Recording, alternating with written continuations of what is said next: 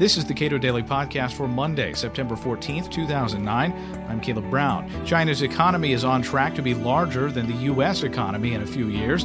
Dan Griswold, director of the Cato Institute's Center for Trade Policy Studies and author of the new book, Mad About Trade, says, so what? As many economists point out, free market and otherwise, the recovery in this recession will be stimulated by profits. And profits often come from being able to do more with less. And on an individual basis, we all want to be able to do more with less. And the U.S. manufacturing sector may be a prime example of doing more with less. Exactly. The United States remains a strong manufacturing nation, and nobody's taken the brunt of this recession more than U.S. manufacturing. It is a significant downturn. We've seen that in the automobile industry and other sectors. But again, when you stand back and look at the long-term trends, they continue to be up for manufacturing. There was a recent report by a consulting firm, Global Insight, that showed, and I think this is true, that in about 5 years, China is going to overtake the United States as the world's leading manufacturer in terms of value added, the value actually added to manufactured products. That got a lot of publicity, and China's taking over and we're going to lose our global leadership. The study also showed that U.S. value added is going to continue to go up.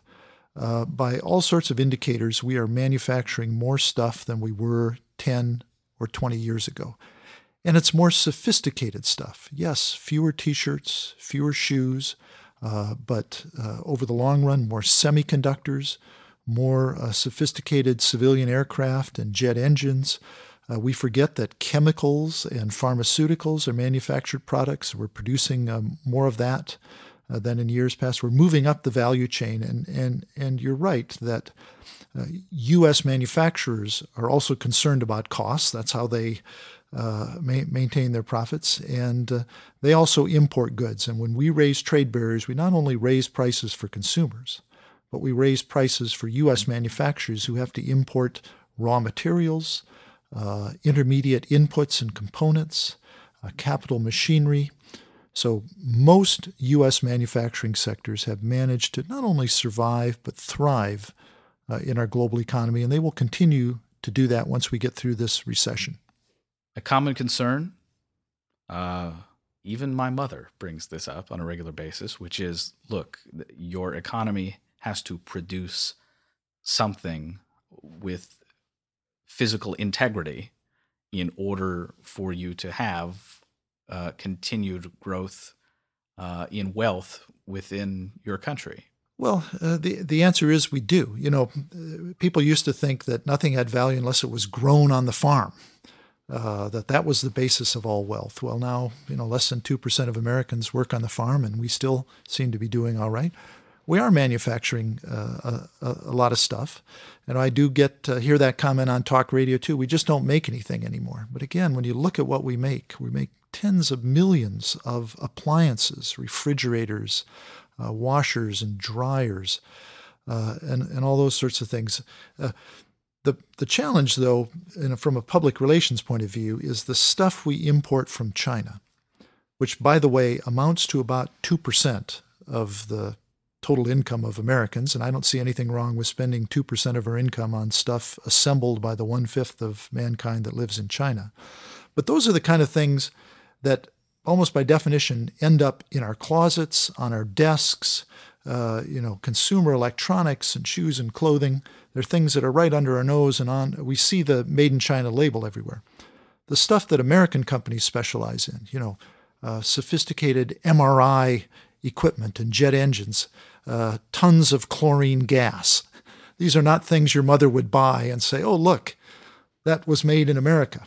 But this is stuff we exported $1 trillion worth of manufacturing products in recent years. So we remain a strong manufacturing company. It's just changing and in a way that is playing to our strengths as a nation.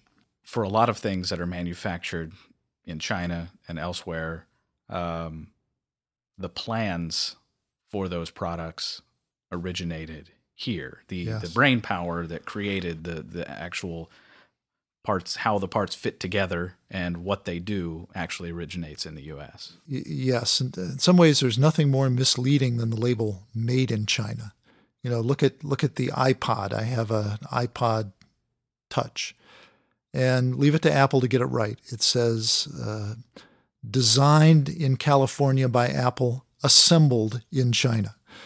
And engineers and economists have actually taken apart iPods to see where the components come from. I talked about value added earlier on.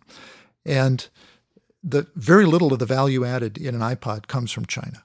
Yes, it's imported from China. It shows up in the trade deficit figures that everybody's wringing their hands about. But the single biggest benefit from an iPod is the profit that Apple makes. $300 iPod, $80 goes to Apple just for its brand name, and rightly so. They're the ones who designed it. The engineering that goes into it, the major components don't come from China. The processing and other chips come from the United States. They come from Japan, the screen, other things like that. They come from South Korea and places like that. And then, of course, on the back end, great value goes to U.S. distributors. And then we have to ask who's ultimately benefiting from these iPods. It's American consumers. 200 million iPods sold. My two teenage sons own iPods, and they get a lot of enjoyment out of it.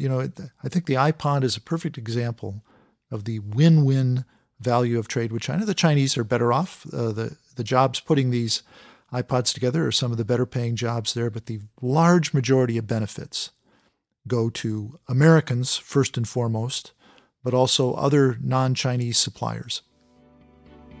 Dan Griswold is author of the new book, Mad About Trade. He's also director of the Cato Institute's Center for Trade Policy Studies. You can get your copy of Dan's book at cato.org.